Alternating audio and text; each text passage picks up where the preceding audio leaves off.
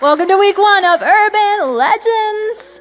If we haven't met before, I'm Ashley and I'm the senior pastor here at Hope. I'm part of this amazing team of people, this movement who desires to see people experience God and discover the hope found in Jesus, and He changes our lives. Come on. We believe that church should be enjoyed, never endured. So you'll see we like to switch up our series and keep things fresh and engaging. So we're talking about urban legends. It's a memorable way to remember the things that we're learning. Maybe you know someone who's seen Bigfoot's tracks, or maybe you grew up reading about Rip Van Winkle. He was actually from New York, apparently. You know, we've all heard these stories that get passed from person to person, and the same thing happens with our faith. And we're going to look at what the Word of God says around some popular misconceptions and have a lot of fun with these spiritual urban legends. So when I was a kid, I had a big fear of the Loch Ness Monster. I know, it makes a lot of sense. I mean, it's over in Scotland, we're here. I don't know what I was thinking, but when I saw that black and white picture that kicks off our promo where it's like supposed to be Nessie's head, it's actually a toy submarine with like a toy duck head glued to the top of it. It was a photo that was made in 1934, and someone admitted it was a complete hoax. Isn't that crazy? But I was scared forever. Can y'all say Nessie? Now say it with like a little Scottish accent. Nessie. I don't even know how you say it. Top of the morning to you lads and lasses. I think that might be Irish. All right, in 1852, villagers got their pitchforks out and they were ready to battle a sea serpent, which I'm like, that's impressive. If you think there's a sea serpent coming and you're like, we've got this farming implement, we're definitely going to win this battle.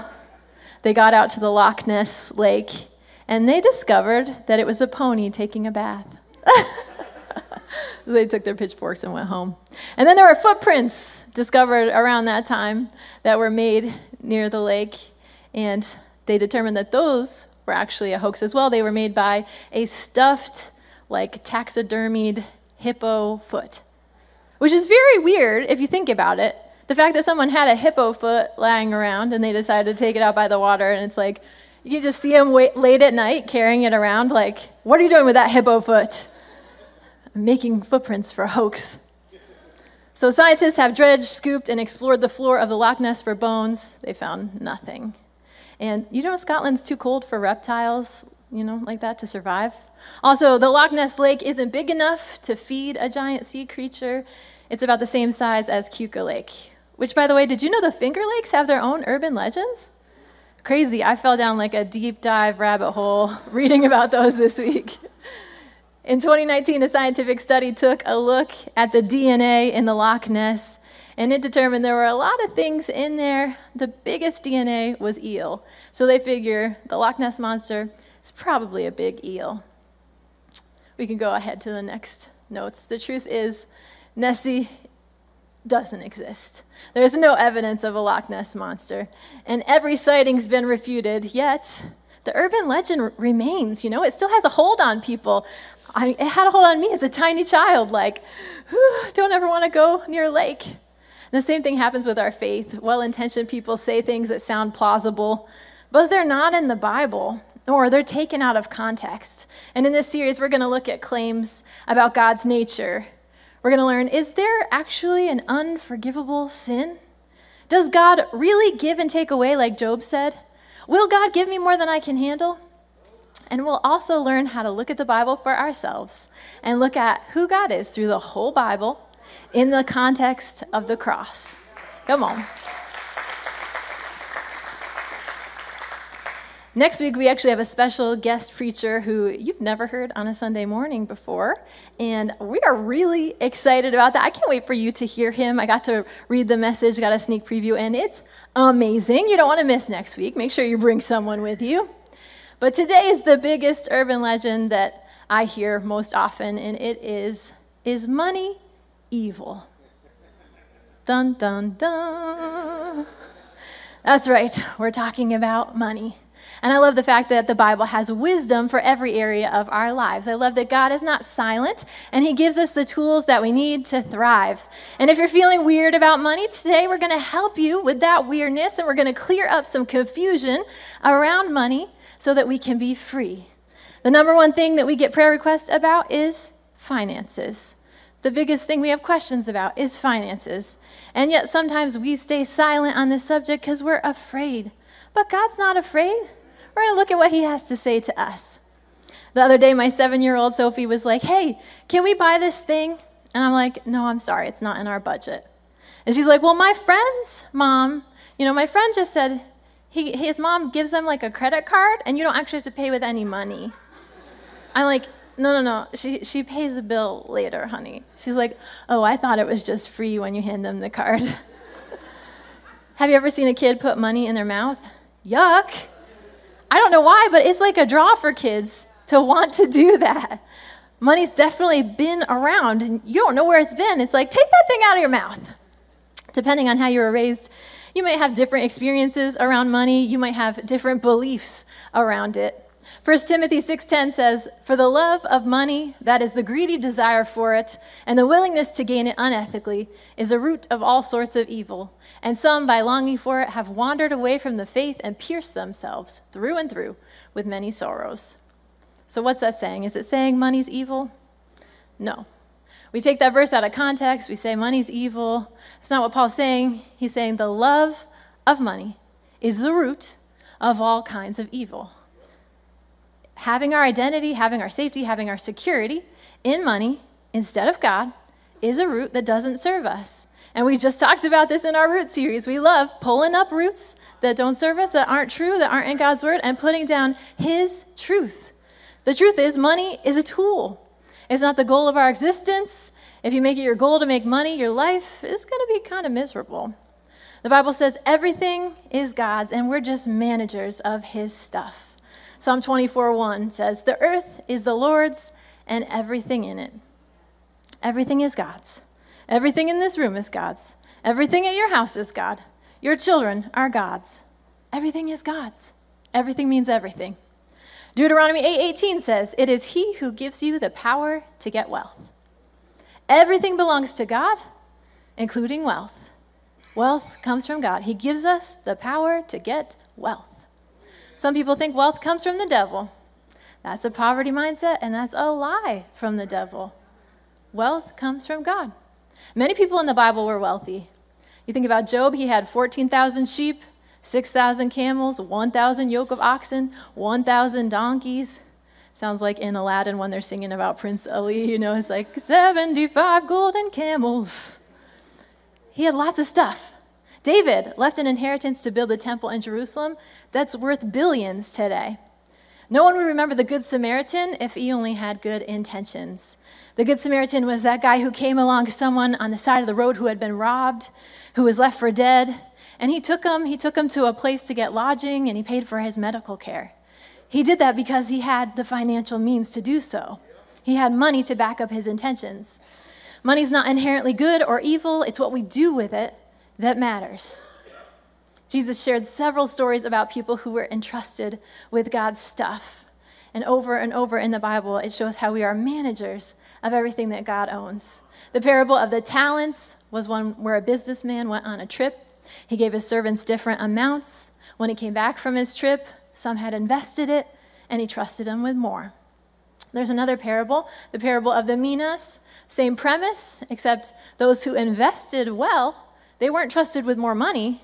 They were trusted with cities. That's crazy. And the parable of the shrewd manager who dealt cunningly with his master's riches. Luke 16:10 says, Jesus said, he who is faithful in what is least is faithful also in much. And he who is unjust in what is least is unjust also in much. He's saying those who can be trusted with very little, they have the character to be trusted with more. And those who can't handle even a little bit, they'll do the same thing with more. And sometimes we say, why doesn't God trust me more? Could it be that he doesn't want to crush us? Could it be because we're not ready to steward it just yet? Verse 11, therefore, if you have not been faithful in the unrighteous mammon, who will commit to your trust the true riches? And we're going to look at that verse throughout the day today, but it says, unrighteous mammon. What is that? Mammon is money, and unrighteous is the opposite of righteous. Righteous means right standing with God. We're made righteous by trusting in Jesus. We're redeemed by the blood of Jesus. For money, if you look at us with Jesus, it means all our debts are paid. All of our sin debt is paid. He took on our sins. We receive his righteousness. Nothing is owed. We are free. Before we trust in Jesus, though, we're unrighteous. And when we trust in him, we become the righteousness of God. That means we're blessed wherever we go and whatever we do. That means we're the head and not the tail. That means we're above only and never beneath. Come on, that means that we have right standing with God because of Jesus. Even though we have right standing, our money is still unrighteous. It's unredeemed. It's suffering from the effects of the fall, the effects of sin and death from Adam and Eve in the garden at the very beginning. And just like our bodies age and our stuff rusts and decays, our money is also under the curse. And the way we redeem our money is through tithing. Romans 11:16 says, if the first piece of bread is offered to God, then the whole loaf is made holy. When the first part of anything is offered to God, then the rest of it is redeemed too. So it's the same thing with our salvation. Jesus is holy. And when he gave his life on the cross, it was to redeem all of us. He was the first given to redeem the rest. 1 Corinthians 5:20, in fact, Christ has been raised from the dead. He's the first of a great harvest of all who have died. But there is an order to this resurrection. Christ was raised as the first of the harvest. Then all who belong to Christ will be raised when he comes back. Jesus was the first. He's God's tithe. And tithing is an act of faith. God didn't wait to see if we would clean up, to give Jesus first. The Bible says, while we were still sinners, while we were still enemies of God, Christ died for us. God gave Jesus in faith that we would believe. He loved us, and he had the faith that we would love him back. But he didn't know that when he gave Jesus. He believed that we would.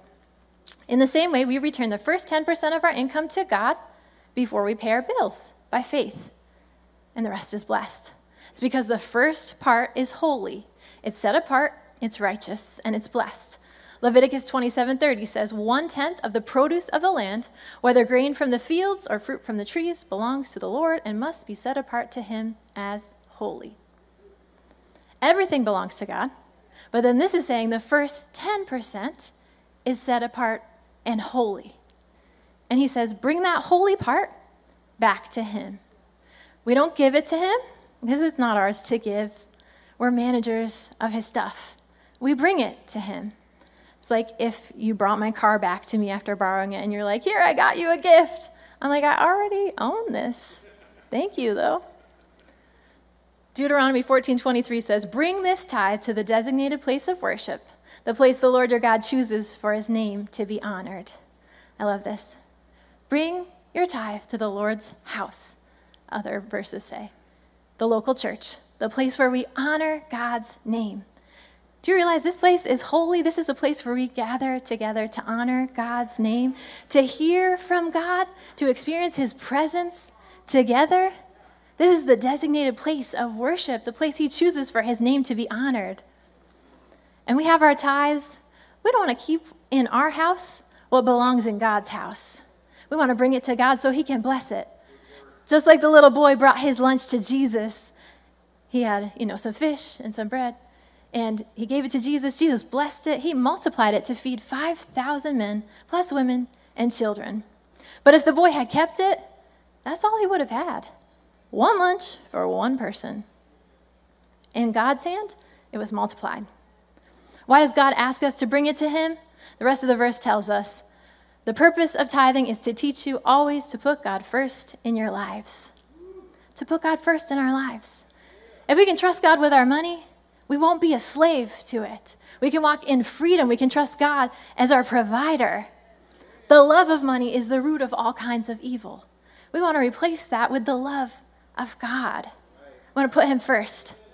An urban legend is that, money or our job is our provider, but the truth is our provider is God. Money is the number one competitor of our heart. Matthew 6:21 says, wherever your treasure is, there the desires of your heart will also be.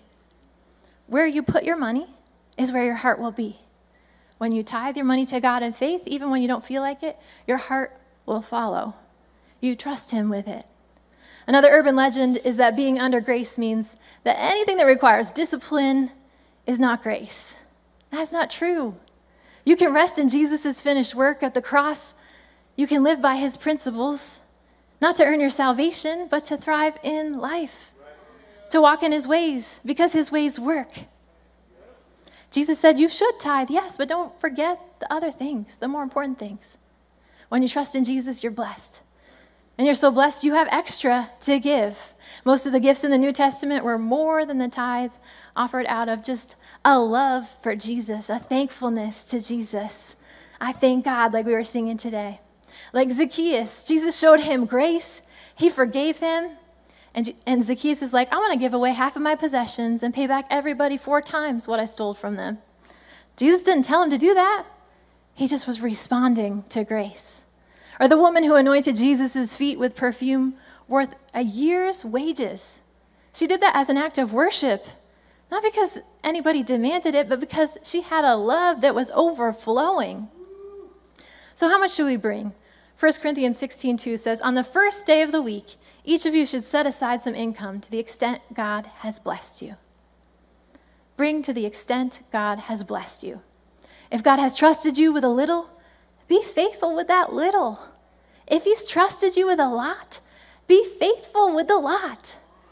I met somebody at a ministry conference about 12 years ago, and they weren't paid a lot, but they were choosing to live on 10% and give God 90% of their income for a year. That was so inspiring to me. I'm like, wow, what do I have extra that I don't even realize? So it says, set aside some income to the extent God has blessed you on the first day of the week. This is a part of our worship. This week we added boxes to the back walls of the auditorium so that you can give at any time. You can give when you come in. You can give when you leave. You don't have to wait for people holding buckets. It's just an offering between you and God. We give not out of religious duty, but out of our relationship with Jesus, with the same joy and anticipation and excitement that we give to those we love. 2 Corinthians 9:7, I love this. Let giving flow from your heart, not from religious duty. Let it spring up freely from the joy of giving, all because God loves hilarious generosity.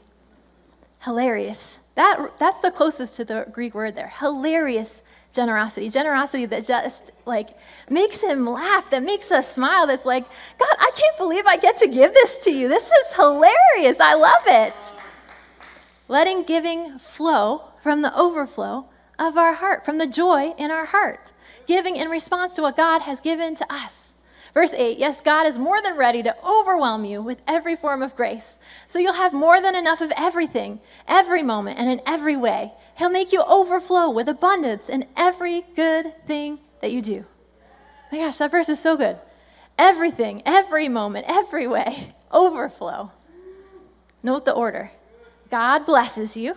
Then out of that abundance, you are a blessing. God leads and we respond. We give out of the overflow he's given to us. And sometimes we have more overflow than we realize. I have a friend whose wife went from working full-time to part-time. And they decided, you know what, we're going to keep giving God the same amount anyway, even though our income is changing. And they did that, and it was sacrificial. And it's so cool. His wife got a raise 3 times in 6 months. I love God's faithfulness.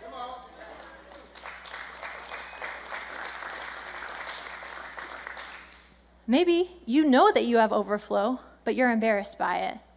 Don't be embarrassed. You're not embarrassed by good health or a great marriage or a good job. Don't be embarrassed by riches. Your wealth comes from God, and you're blessed to be a blessing. Verse 10, this generous God who supplies abundant seed for the farmer, which becomes bread for our meals, is even more extravagant towards you. First, he supplies every need, plus more. Then he multiplies the seed as you sow it, so that the harvest of your generosity will grow. He supplies what we need, and he supplies extra for us to sow. It's like an apple, and I've used this illustration before, but I think it's so good. A lot of you have been apple picking recently. I've seen it on your social media. The apple, you eat the fruit part, and then you have seeds. Don't eat the seeds. That's a bad idea. The seeds, there's like 10 seeds in an apple. They're to sow. They're the part that's not to eat. 10 seeds produce 10 trees, which can yield like 8,000 apples a year for up to 30 years, which produces 240,000 apples from one fruit, from the seeds of one fruit. God supplies seed plus more. That's such a good illustration. And the extra is multiplied as we sow it. I love that verse. Then he multiplies the seed as you sow it. When did he multiply the widow's oil? When she started pouring it. When did Abraham become the father of many nations? When he offered his first and only son. When does God multiply our seed? As we sow it. Whatever we sow is multiplied. The more we sow, the more he has to work with. Let's look at the second part of Luke 16:11. Therefore, if you have not been faithful in the unrighteous mammon, which is unrighteous wealth, who will commit to you, to your trust, the true riches? So we talked about the mammon, which is the least. But what are the true riches? What are the greater things? Money is a treasure on earth, but there's a treasure in heaven. Matthew 6:19 says, don't store up treasures here on earth where moths eat them and rust destroys them, and where thieves break in and steal. Store your treasures in heaven where moths and rust cannot destroy, and thieves do not break in and steal. Our treasures here, you know that, they don't last forever. They break down, people can steal them. At the end of your life, they'll go to someone else who will decide what to do, whether to honor God with your wealth or not. How do we store up treasure in heaven? Well, the only thing that lasts for eternity is God's word and people, and God's word is already established. But people, we can invest in people. People are a treasure to God. He says, we're the treasure in the field. We're the pearl of great price. We're the fishers of men, and a fisherman's reward is fish. People. There's nothing wrong with owning a nice house and a nice car, but if all you have to show for your life is moth-eaten, rusty toys, then you have not invested wisely. You've settled for an empty life when you could have a life full of eternal fruit of other people's lives that are changed. Come on. We all have an amazing inheritance in Jesus. The Bible says we are co-heirs with Jesus. Everything he receives, we also receive. It's amazing, just by believing in him. But there's a treasure and a reward that he talks about that's also conditional. 1 Corinthians 3:6 says, I planted the seed, Apollos watered it, but God has been making it grow. So neither the one who plants nor the one who waters is anything, but only God who makes things grow. The one who plants and the one who waters have one purpose, and they will each be rewarded according to their own labor. For we are co-workers in God's service. We're co-workers with God. Such an honor that he uses us to save people. We're co-workers, and our wages, our reward, is seeing people's lives changed. It's having spiritual children and eternal friends. Think about it. What's more rewarding than the labor of childbirth? As in the natural, so in the spiritual, what's more fulfilling than co-laboring with Jesus to see people trust him? There's nothing. When you tell someone about God, or you're a part of what God is doing here through your giving or your volunteering, when you're part of hands being raised every Sunday, you're a part of an eternal miracle. Come on.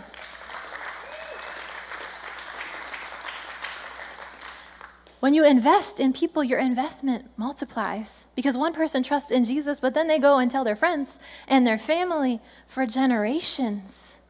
Whatever is sown is multiplied. In this life, you might never see the full harvest of your generosity, but one day you will. And on that day, you'll share in your master's happiness, the Bible says. Some of you are going to be surprised when you see all the lives that are changed because of you. You have no idea how many people your life has touched. Paul told the Thessalonians that they're his crown and joy. Chapter 2, verse 19, for what is our hope, our joy, or the crown in which we will glory in the presence of our Lord Jesus when he comes? Is it not you Paul's crown is not just the people that he's leading to Jesus. It's everyone that they led. It's probably millions of people over centuries. We're part of Paul's fruit. We're Gentiles. Imagine if Paul has not invested what God had given him. What if he was afraid? What if he just focused on tent making, making the best tents he could for the Lord? There's nothing wrong with that. But if all you do is make tents and you never pass along the grace that you've been given, you're missing out on your purpose. Paul says our gifts are an offering to God, credited to our account.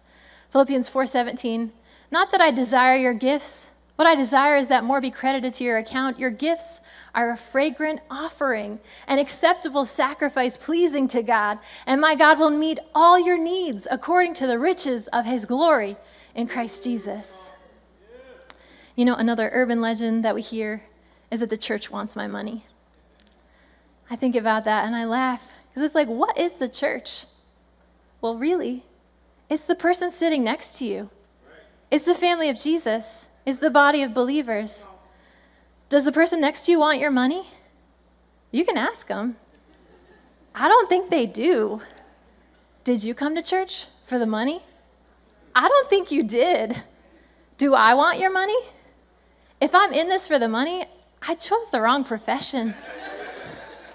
I don't do this for the money. You could have paid me enough to do this for the money. I do it for Jesus. Come on.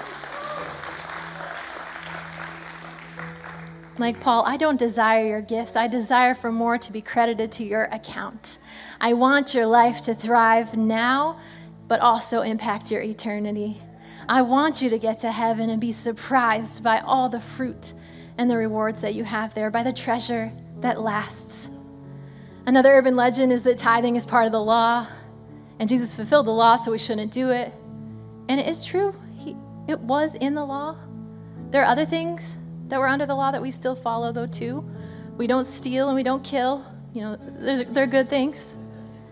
But tithing also existed before the law. It's first mentioned in Genesis 14. And the first time something is mentioned is significant.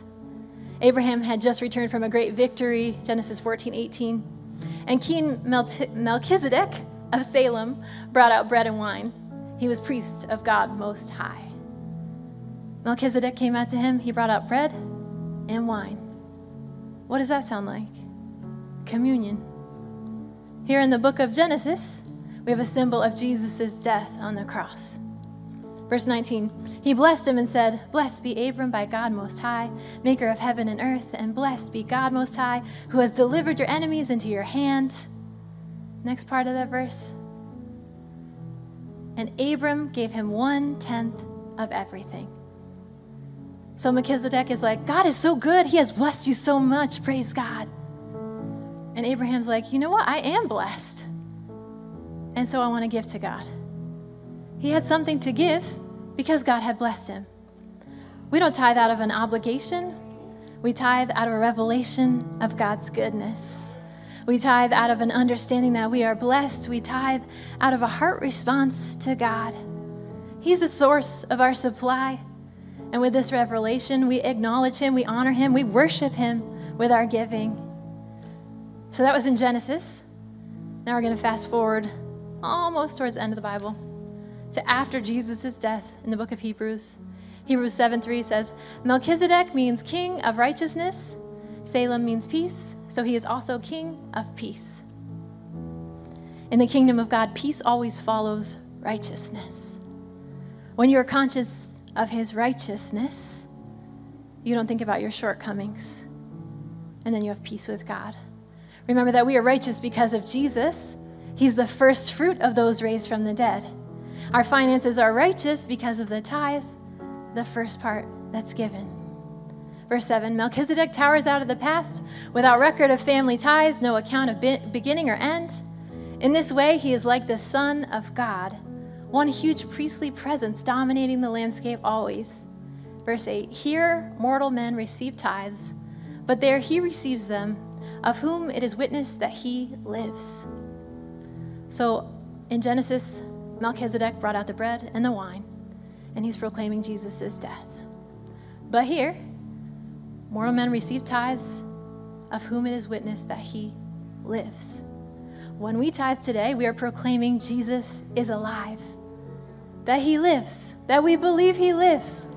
Otherwise, why would we do any of this? And when we do that, people see evidence of God's blessing on our lives. And they will say, Jesus is alive. How could he not be? What he did for her, what he did in his life, oh my gosh.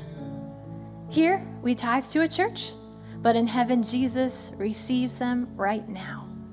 The word receives is in the present tense. He's receiving them as we give them. Jesus receives them. This is a really important understanding. This is a really important revelation. Some people say, I don't believe in giving my money to an organization or to organize religion. Me neither. I believe in giving it to Jesus. The way he tells us to do that is through the church. Here, mortal men receive tithes, but in heaven, Jesus receives them, and our giving testifies that we believe that he lives. He's alive. My husband and I both started tithing in high school when we heard these teachings. When we got married, we married our money in one bank account, and we tithed from that, at every job we've had ever since, starting with 10%. When we were between churches, I had been on staff leading an executive team at a church for 10 years. We were between churches. We still tithed at the churches we went to visit because our tithes go to Jesus, and we don't want to miss an opportunity to give to him. And when we got planted here, the first Sunday we came to Hope, we tithed. And now we've, been here, we were not on staff. Long before we were part of the staff team, we tithed because this is our church, this is our family, this is the body that we're a part of. And maybe you're thinking, well, what if I don't know every detail of Hope Church? Or what if I don't agree with everything? Do you believe in Jesus? Tithe to him. That's the point. Don't add conditions and urban legends that you heard from people. The tithe is a hard decision to trust God. Don't let them impact your eternal fruit. The truth is, God doesn't need your money. He owns everything. Remember what we started the day with? He owns everything. Remember the song we sang today? In heaven, the streets are paved with gold. Gold is so common that they use it for pavement. You think he needs your money? He wants your heart. He wants you to be prosperous. He wants you to have treasure in heaven. Come on. The devil doesn't want the church to prosper because a prosperous church can change the world. Globally, 3% of the church tithes. Yeah. If the whole church tithed, we could feed the world. We could cure diseases. We could reach everybody. You might be thinking, we're just one church in Corning, New York. We can't do everything, but we can reach our region. We can fight hunger through our food pantry and our benevolence giving. We can support the church in Africa, Pastor Henry's church that we're partnering with. We can help the church in the Ukraine. They sent us pictures this week of how they're still very much fighting a war over there. Through our missions giving, we can pay down our debt through our building giving so that we're in a financial position to go back to Elmira in a few years and not just reach Corning, but also Elmira. And we tithe so we can do free things for our community like robotics camp. It costs us thousands, but it's free to the people that we want to see Jesus. And our hullabaloo. The whole point of the hullabaloo is to see people's lives changed. More people who don't know Jesus come to that than Easter or Christmas because they don't believe in Easter or Christmas yet. It's meeting people where they're at. It's becoming all things to all people, like Paul said, so that we might save some. If you're a fisherman, you go where the fish are. We're fishers of men.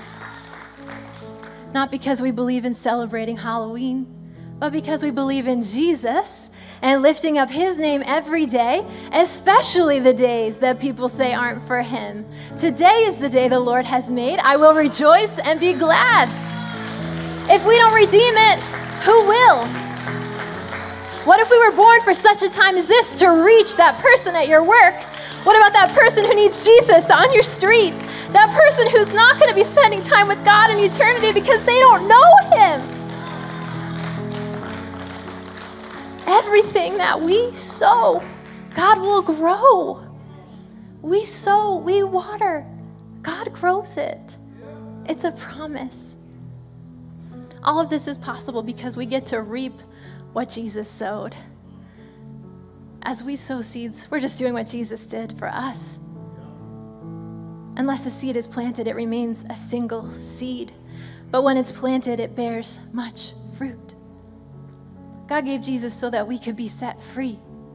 He took on all our shortcomings. And when we trust him, he gives us credit for his righteousness. We go from unrighteous to righteous in God's sight. We get credit for all the good things that he did. And he takes all the bad things, all the things that were tripping us up and holding us back, all the things we weren't meant to carry or experience. He takes those and he gives us the life we were created for. And he does that simply by believing.